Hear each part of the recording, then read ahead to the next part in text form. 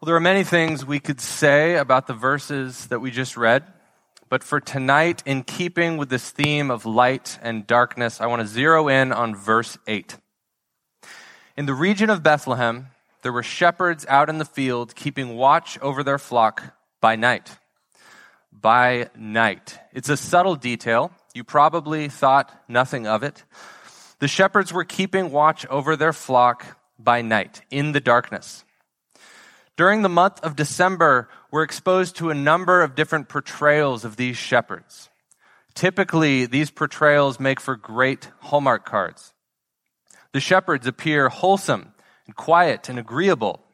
They're meek and gentle men who spend their days frolicking out in an open field with cute and cuddly sheep. But in reality, there was a reason these men were up at night watching their flocks. Shepherds keep watch at night out of a deep concern for their livelihoods.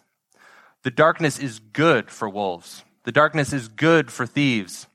But the darkness is bad for sheep. And so these shepherds were on edge. They were hyper vigilant, and they were ready for a fight. You see, the popular Yuletide portrayal of shepherding is misleading. This was not a job for meek and gentle men. This was a dirty and dangerous job, and these were rough and violent men. When these shepherds looked out at their flocks, they saw food on the table. They saw clothing and shelter. They saw their children's future. They saw stock portfolios and retirement accounts. Losing a few sheep could be economically disastrous, and that was why they were up all night. Imagine if you were to liquidate your bank accounts and lay out that cash on your front lawn. I guarantee you'd be keeping watch over that cash by night. You would be on edge. You'd be ready for a fight. So our nativity scenes are more scandalous than we often realize. God takes on flesh. God is born of a woman. God is laid in a manger. That is all scandalous. But this makes it even more scandalous. The infant God is immediately surrounded by rough and tumble, violent men. It was to that group, a group of men who were anxiously keeping watch over their livelihood at night, that the glory of the Lord shone. Verse 9. An angel of the Lord appeared to them, and the glory of the Lord shone around them, light in the darkness. And they were filled with great fear. And the angel said to them, "Fear not, for behold, I bring you good news of great joy that will be for all the people. For unto you is born this day in the city of David a Savior, who is Christ the Lord. And this will be a sign for you. You will find a baby wrapped in swaddling cloths and lying in a manger." And suddenly there was with the angel a multitude of the heavenly host, praising God and saying, "Glory to God in the highest, and on earth peace among those with whom he is pleased." The angels proclaimed to these anxious men, these violent men, a message of peace. Peace on earth. No more wolves, no more thieves. And evidently upon hearing this message, they leave their flocks behind.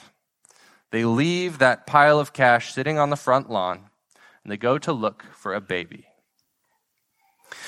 And they went with haste and found Mary and Joseph and the baby lying in a manger. And when they saw it, they made known the saying that had been told them concerning this child. And all who heard it wondered at what the shepherds told them.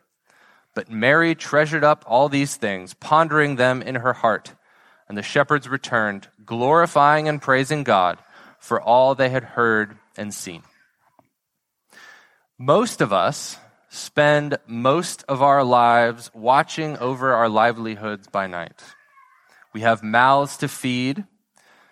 The future is uncertain. We're anxious about our jobs, our children, our homes, our income, and our retirement accounts. But like shepherds at night, we are all on edge and we are all in the dark. But tonight, the glory of the Lord shines in our darkness, and the angels sing over us, "Peace on earth." I know that you and we all have 1,000 things to watch over, 1,000 things to shepherd. But the Lord is your shepherd. You shall not want. The Lord is your shepherd. For your sake, the Lord is willing to be compared with, to be associated with, this dark and dirty and dangerous vocation. In other words, he gets it. He knows your situation.